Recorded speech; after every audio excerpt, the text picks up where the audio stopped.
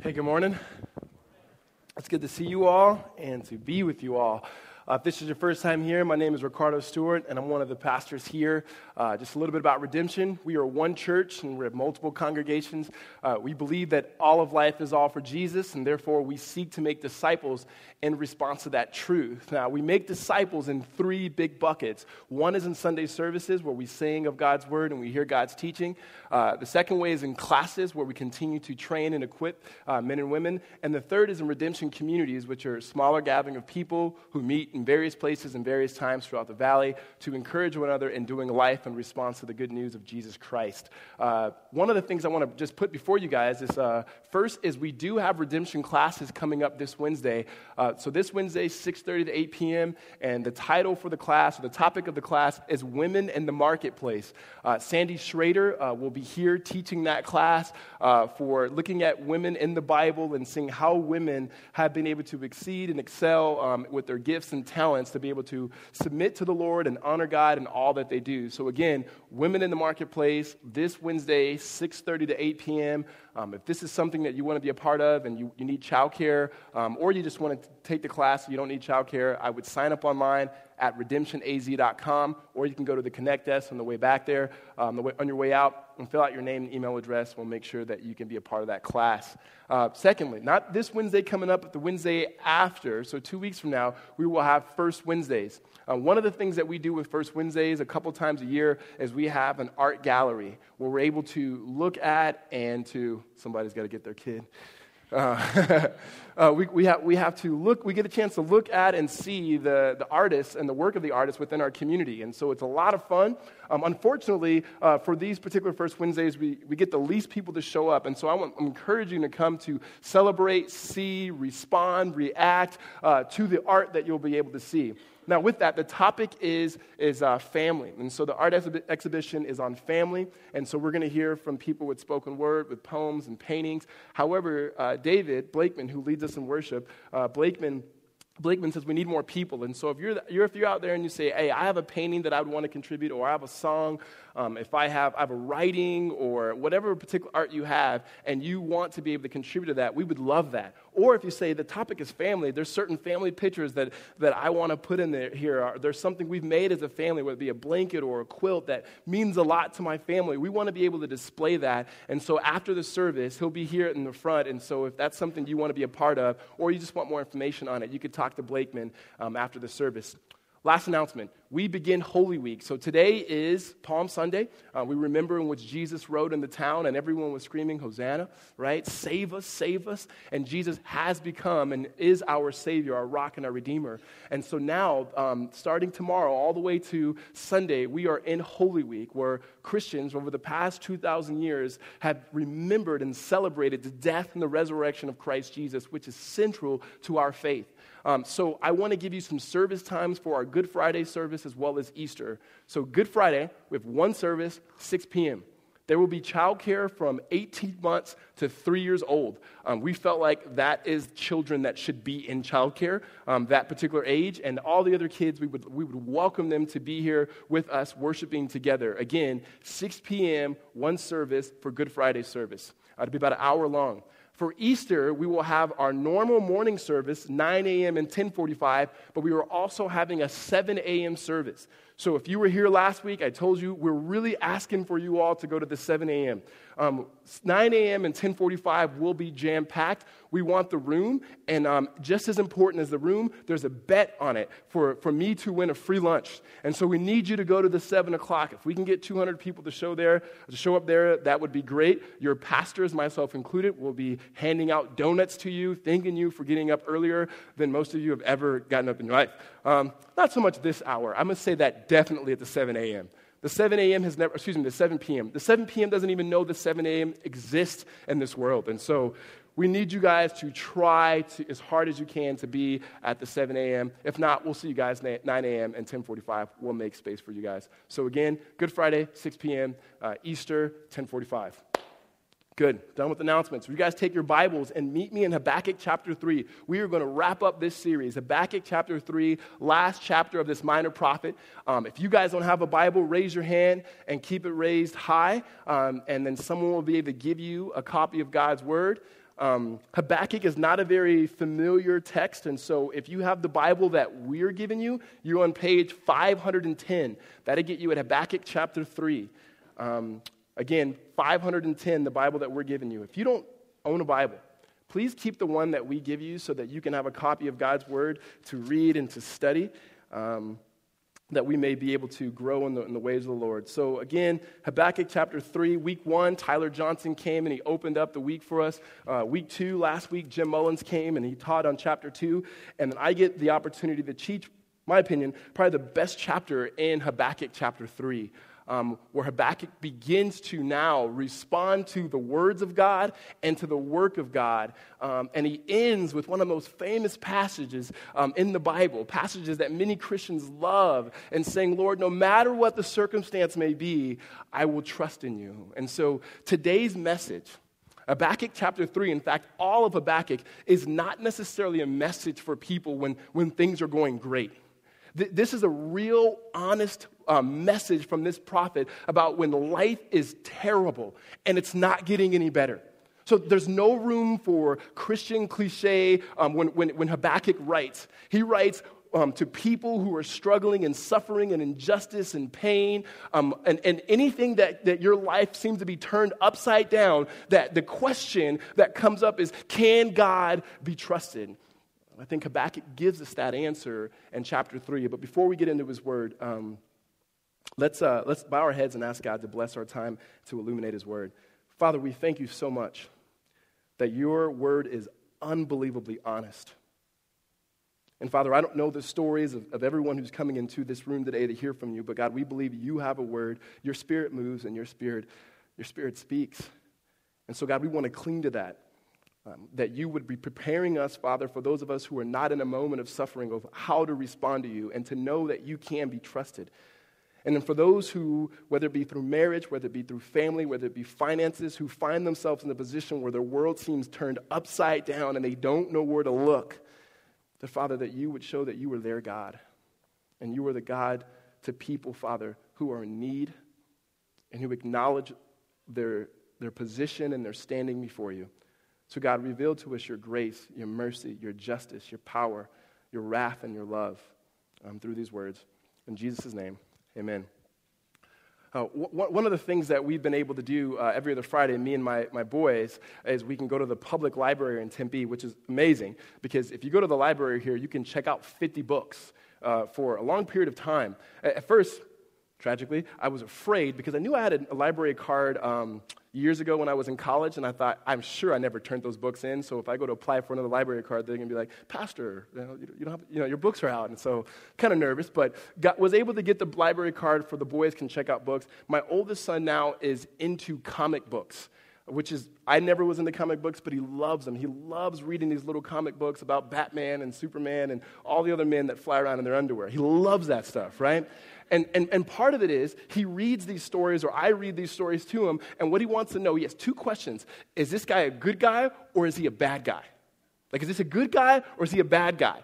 And usually the good guy, he's known for being good because he saves people, or he makes people safe, and he does good things, and he doesn't allow bad things to happen. And then the bad guy, he's bad because he does bad things, and he always wants bad things to happen. And so there's this kind of separation. I think many of us have this type of comic book theology when it comes to knowing God. And the way that we interpret the character of God. We say God is either good or he's either bad, because if he's good, that means he's only going to allow good things to happen. He's not going to allow bad things to happen.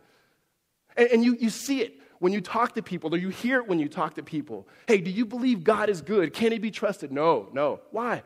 You know what? I walked with Jesus, or I went to church, I went to a camp, and you know what? My mom died. What type of God would allow that to happen? Hey, I married a Christian, and we were doing the church thing and everything, and then my wife walked out on me. Like, what type of God would allow that? Allowed my baby to die. Allowed my sister to get sick. Like, this is, and so because we have that if God is good, he will not allow bad things to happen. However, when we read the Bible, that's not the character of God in the Bible.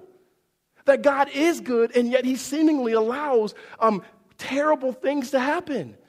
And so you've heard it before. Either God is all-powerful, but he doesn't care because he allows these things to happen, or he's loving and he's caring, but he's not powerful because he's not doing anything about it. I think what Habakkuk gives us through this whole letter, or through this whole writing, is he gives us a window into redemption that pulls it all together. That he's not like the superhero who's just playing it safe. And he's definitely not the bad guy who's out for bad for us. But he's a good God. But his means and his ways are not our ways. They're not our thoughts. Because he's not like us. He is God. He is above us. He's all-powerful. He's all-knowing. But what we'll see is he is caring and he's doing work. And part of his redeeming work is showing forth his character in the work and through the work most supremely in his son Jesus. So just to recap, chapter 1, Habakkuk cries out to God. And he's talking to God somewhat arrogantly. And he's saying, God, what's going on?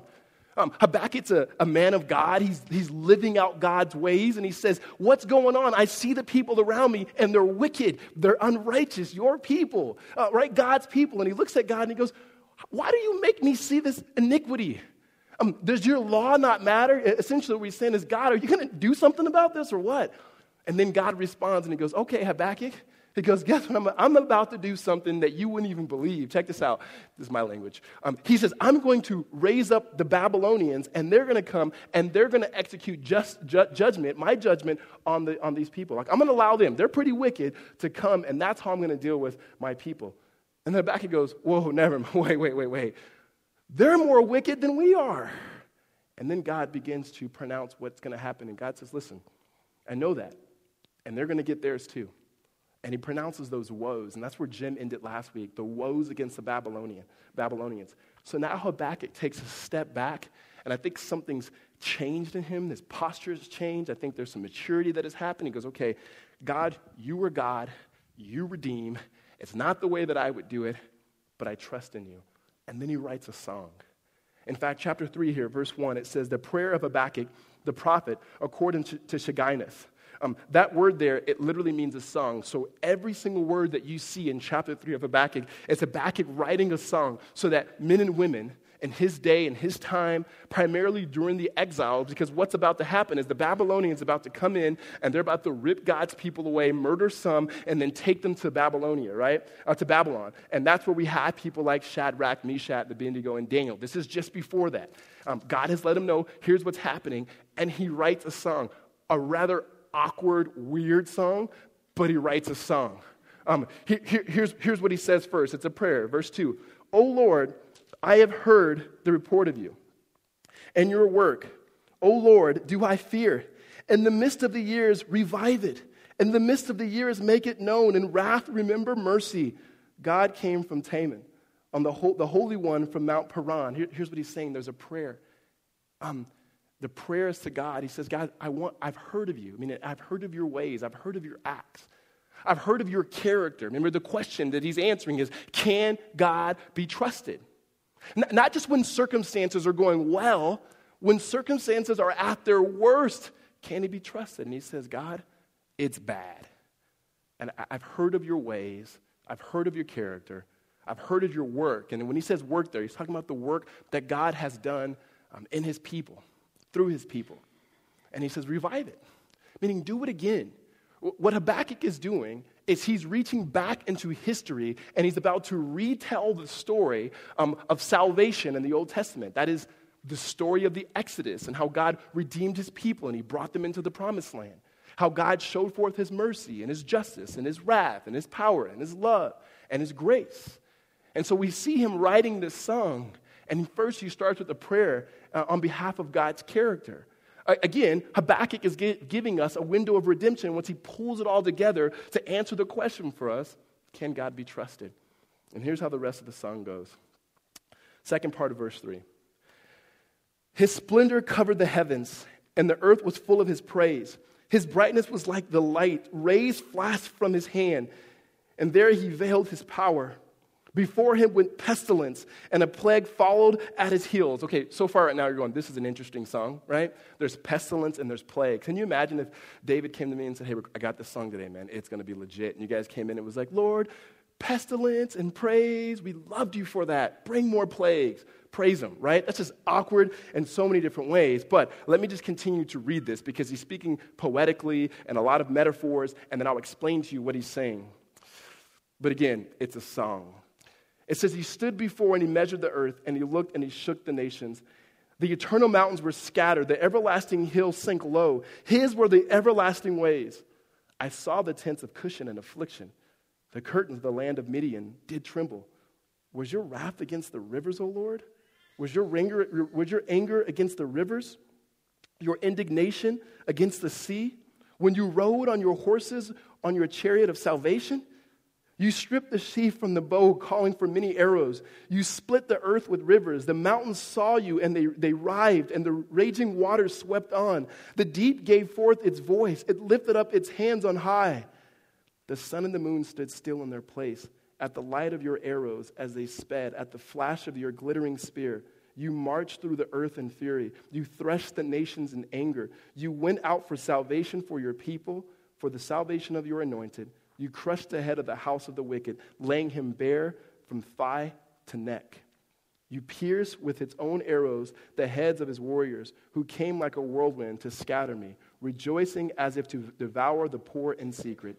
You trampled the sea with your horses, the surging of your mighty waters. He's talking and retelling the story of what would be known to them as an Old Testament prophet, the good news, the story of salvation. What you have here, this reads like a psalm, because it is. It's a psalm that comes from one of the prophets. Whenever you see in the Psalms, you see that word there, Selah. It's S-E-L-A-H. People really are not exactly sure what that means, but most likely in singing, it's a moment to stop, pause, and reflect on what is being said. And so as the Israelites would have sang this song, they would have understood it. They would have understood what it was that Habakkuk was talking about. Habakkuk was talking about the character of God, and by talking about the character of God, not just retelling the facts, but telling the story so we can understand the person and the work of God. And he wanted them to pause and reflect upon it. And so here's what he's saying. He starts off by saying, it was you, God. You created it. You had a promise to Abraham. After man sinned, you called a man named Abraham and said you were going to do something with the people. You grew that people. However, that people, they found themselves in slavery in the land of Egypt. And you heard their cries. And you raised up a man, a mediator named Moses, who would go in on your behalf. And now this is the story of the Exodus, in which God's going to free his people. And if you're not familiar with the story of the Exodus, one, we're going to talk about it on Good Friday. Two, this week, it's going to be on television. And you're going to see it's an old movie, Charles Heston, Let My People Go, over and over and over again. You can watch it. But the story that we have here is how God came and redeemed his people. It's acts of grace. And so we see God himself hears the prayers of his people, and he begins to work through a mediator, showing forth his power. And so God brought down plagues, several plagues, 10 plagues. There was gnats and there was frogs, and finally, he struck down the firstborn because Pharaoh would not let God's people go. He was unjust, and God punished his injustice. He showed forth his power. And then Moses took the people and he led them, and then they came to the Red Sea. And you hear here in verse 8, and it says, was your wrath against the rivers, O Lord? Was your anger against the rivers and your indignation against the sea? It's a rhetorical question, like, no, you were doing something. At the Red Sea, God parted it in order that it was a way of salvation, that God's people would be able to flee from their captors. They'd be able to be free and walk through the 2 million people walk through the river untouched by the sea, untouched by the water. However, when Pharaoh's people came, the waters collapsed on them. So one was a means of grace in which God would provide. Another was his justice and his wrath. And as Habakkuk writes this, he's continuing to remind the people of their great God and their character. And so they came through the wilderness and they complained and complained and complained, and yet God in his grace, he continued to provide. And then after Moses was dead, he raised up another leader named Joshua. And it continues to say, now Joshua brought the people into the promised land, and they were supposed to fight. God knew that his wrath had reached its limit for the people that were in the land, the promised land, the Canaanites. And he says now God was going to use his people, the Israelites, to fight. But here's the problem. They didn't know how to fight. Right? Like Joshua gets there, they get to Jericho, and Joshua was like, hey, any of you guys ever been in a fight before? And it's like, no, I got a trumpet though, right? All they can do is dance. They're like, we're going to Dougie our way through this mug, right? And we're going to figure it out. And God goes, here's what I want you to do. You guys can't fight. It's clear. But you can dance. And so what I want you to do is sing and dance in a circle, and then the walls are going to come down. Now, that had nothing to do with their ability or inability to dance. It had everything to do with God's grace. Everything to do with God's grace. And God fought for them. God went before them again and again and again. You see God's power. That's what Habakkuk is talking about here. And then not only his power, right? You see his wrath. That those who failed to ever believe in him, those who failed to acknowledge him, those who were unjust, that God punished them, that there was judgment, there was wrath. And so as this story was told, and as this story was a song was that people were singing, it was reminding them of God's character, who God is and what God is like. It wasn't so much talking about God's people, but it was bent on God. So it tells us the story of God's power and how he showed his power against the mighty. Pharaoh was mighty, but God was more powerful. The Canaanites were mighty, but God was more powerful. Not only just his power, but it showed his wrath and his justice. That when he sees injustice and people that are unjust, that he does bring wrath, and he punishes it, and that he destroys it, and he annihilates it, because he's God and he doesn't put up with that. But we also see his mercy. And what I mean by that is, just in the same way that God punished and annihilated the Canaanites and even the Egyptian soldiers there, it wasn't that God's people were perfect. It wasn't that God's people were not without sin or not unjust themselves. So mercy, that word, that beautiful word, it means not getting what we deserve. That God showed forth his mercy. When he prayed here, Habakkuk in verse 2, the second part, he says, in the midst of the years, make it known, in wrath, remember mercy. Remember that hesed love, that covenantal love, meaning do something for us and in us, not because of us. Because we know what we deserve. We understand, like chapter 1, we know that the people of God are wicked. We look at the story of the Exodus, and the people of God, they're just as wicked as the other people, and yet God shows forth mercy because of his covenantal love. And he says, in wrath, remember mercy, that he doesn't destroy the Israelites. And the reason why he doesn't destroy them, because all of this, his power, his wrath, his justice, his mercy, and his love can all be seen in his grace. We see this is an act of sovereign grace, meaning God was in control of this story of redeeming God's people and has always been in control of redeeming God's people. That when the people of God went one way, it wasn't that God made up another plan to say, now I'm going to recalculate and have a new plan. No. When Adam and Eve sinned against God, when Abraham sinned against God, when Moses sinned against God, when you and I sinned against God, God does not change his plan. But because of his love that is set upon us, he continues to redeem. He's sovereign, but he's also gracious. And the reason why he chose these people, the people of God, the reason why he sets his love upon us has nothing to do with our ability, has nothing to do with what we can do for God, has nothing to do with how strong we can pray or how big of faith we have. One of my famous passages, my favorite scriptures in the whole Bible is in Deuteronomy chapter 7, verse 8 and 9. Here's what he says in talking about why he chose them, how he shows forth his love. Chapter 7, verse 7, it says, it was not because of you, you were more in number than any other people that the Lord has set his love and chose you. When it says set his love on you and chose you, that's not just I picked you. It's not like a choice that hey, I want you to be on my team. But it's affection. It's I'm going to do whatever it takes for this relationship to continue. And when God says that, we know it's going to happen. And he says, it wasn't because you were more in number or in strength that I set my affection on you, that I set my love on you. He continues here, and the next few words are just amazing. He says that I chose you, for you were the fewest of all people. Verse 8, but it was because the Lord loves you. That's it. What Habakkuk is appealing to in this story of God's sovereign grace, when he repeats the facts of salvation, it comes down to this. It was not because of you. It was because God loves you. And he loves you because he loves you. One of the things that I tried to do to implement this scripture and this teaching in my kids' life, not just to have them memorize this scripture, but to know it. And so what I'll do is, with my son, the oldest son, the youngest one doesn't understand what I say yet, but the oldest one, I'll say, hey, buddy, I'm really proud of you. And we'll start that. And I'll say, do you know why I'm proud of you? And at first he would start off because he did something good, because I'm your, just something like, because I did good, right? When usually he didn't, So it's like, no. And I said, I'm proud of you because I love you. And I said, do you know why I love you? And he goes, go back to, because I did something good. It's like, no, you'll get it. So now he has it. I say, I'm proud of you.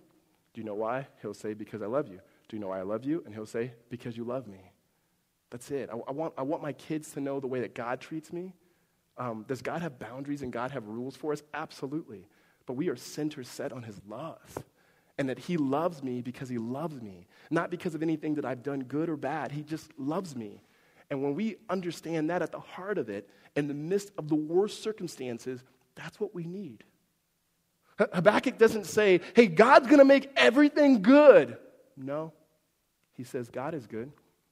Habakkuk doesn't say, hey, just hold on, the Babylonians are going to come, but it's not going to be that bad. No, it's going to be that bad. So what he tries to shape the people of God with, and what all the people of God should be shaped with, is that there is a compassionate, a zeal, and a love of God for his people. And what you need most is to know that God loves you. And in your worst moment, in your worst circumstances, you need to see that God is good and he has set his affection and love on you. That you are not necessarily going through something because God is mad at you, he's angry at you, he's trying to get you. Now, he does discipline, but even in his discipline, it's because he loves you. And so Habakkuk is trying to get us to understand that. He's trying to get his people to understand in the midst of this, we have a God who could be trusted because of what he's done. Now watch Habakkuk's response here in verse 16, after telling this story.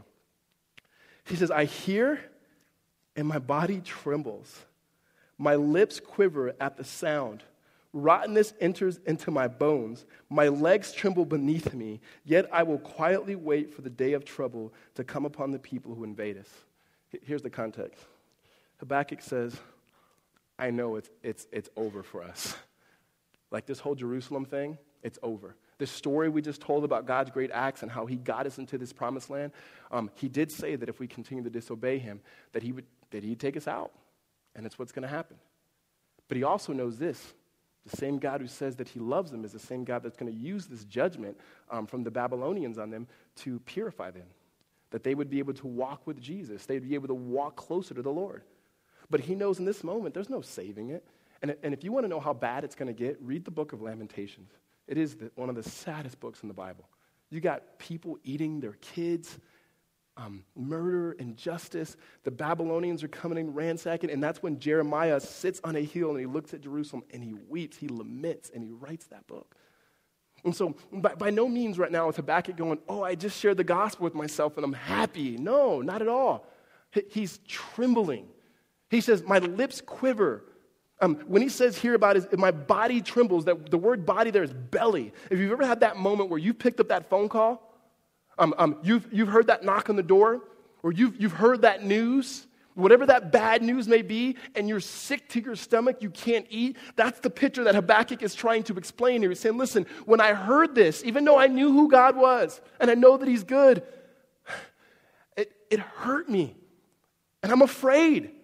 You know, sometimes we don't let Christians, we don't let people be honest. That somehow we just believe in God, it's going to be okay. Okay, that means I should be okay. You should be okay with it because you're a Christian. Darn it, right? No, it is okay to weep. It's okay not to be okay. There's no way that as a mother hears a child, goes in to check her baby, and her baby's not living. If a man knows his wife is leaving him, or you know someone you love may not make it or is gone, there's no way you can't weep. And there's nowhere in the Bible that says that you shouldn't. And as Habakkuk has showed us, there is a picture that even though you understand the weight of God, that even though he's good, that you come undone, that you can come unraveled. Habakkuk is here going, I know who God is, and because I know who God is, I'm trembling. I think what we see in verse 16 is a mature man of God, that he has a right perspective on who God is.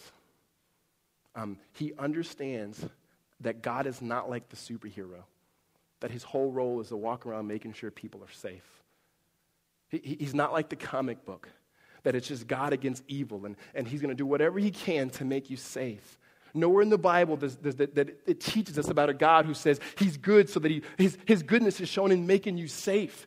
He promises to make things right, but in the meantime, what the gospel gives us, what good news gives us, what the gospel of grace lets us know is while we live in this world, we have the promise to know that one day God will make it better, but at the same time, it's not good right now. It's not the best that it will be now. And so there are moments where we tremble because God is not just moving just to make us safe. One of the best pictures of this, and I've used it, and I'm going to use it 1,000 times because it's not said anywhere better than in C.S. Lewis's book, The Chronicles of Narnia, right? When there's little Lucy, and Lucy is talking, and she goes, I'm going to meet Aslan. I'm kind of afraid because I've never really met a lion before. Should I be afraid? And then Mrs. Beaver's like, oh, yeah. If anybody meets Aslan, who's the lion, without their knees trembling, they're either braver than most or just quite silly. And then Lucy says, okay, so he's not safe? And then Mr. Beaver jumps in, safe? Don't you hear what Mrs. Beaver is telling you? Of course he's not safe. He's good, but he's not safe. But he's good. He's the king, I'll tell you. That's the best picture that you can hear about God. That when Noah says, is he a good guy or a bad guy, God completely shatters that. He's good, but his role is not just to make us safe. God is in the business of redeeming. God is in the business of restoring. And sometimes redeeming and sometimes restoring means that there will be pain. And so Habakkuk can come to this conclusion after singing this song and while singing this song and telling the great acts of salvation of who God is and his power and his justice and his wrath and his mercy and his love and his grace, that he can understand who God is because he realizes he's good, but he's not safe. You see, here's a problem when it comes to us, when it comes to grace. We are allergic to grace. As people, as a culture, we don't want it. It's undeserved. And the reason why is, on one hand, the reason why we don't like grace is because grace means that it was not up to us, that God did something completely out of his love. And therefore, we lose control. We lose control. And if God did it on his own and by himself, because of his own love for us, and we lose control, that means he can allow anything to happen in our life in order for us to be redeemed. And that's scary. And it makes us feel very insecure. But the beauty of grace is, once you begin to rely on this God, and once you begin to trust in grace, as you realize you never had control to begin with, but you do trust in, and you know that the one who does have control always has your best intentions from his perspective. Oftentimes we have our best intentions from our perspective, and it's not good enough. But a good God always has your best intentions from his perspective. And his perspective is he sees the end story. He sees the beginning, the middle, and the end. And he knows what he's doing. And so Habakkuk answers that question. Can God be trusted? Absolutely. He can say God can be trusted because like any person that you would know, you trust that person because of what they have done before. The reason why he retells the story for him, the good news of salvation in the Old Testament, is because he can see what God has done, who God is, and what type of God it is that he serves. And he can trust it in the midst of his darkest hour that he can trust in God. And you say, well, what about us? That's good for Habakkuk. What about us? I would say for us, we have it even better. Habakkuk was able to tell the story of the Exodus and how God moved his people from slavery into the promised land, but we have the true and better Exodus. Habakkuk could be a young Hebrew prophet who speaks to his people in the midst of injustice, and he himself was righteous. But we have something better than that, because years later, we would have another prophet, another Hebrew prophet who would come. And like Habakkuk, he would tremble at the thought of injustice, at the thought of God's wrath. But this prophet who would come would be none other than God himself and his son Jesus. And when we see Jesus in the garden, what is he doing? He's trembling. He's praying. He knows what's about to happen. He knows injustice. He's about to suffer in an unjust way. He knows that he's about to go to the cross, and he prays to the Father, Father, if there's any other way, can you take this cup away from me? In essence, if there's any other way in order for us to have a people that we will be with for all eternity to enjoy, if there's any other way for me not to drink this wrath, take it away. In the same way that Habakkuk in chapter 1 and chapter 2, that he cries out to God, but God does not give him explicit answers or the answers that he wants. Jesus walks away from that garden not getting an answer. And that's not the only time that we see Jesus praying and then get an answer.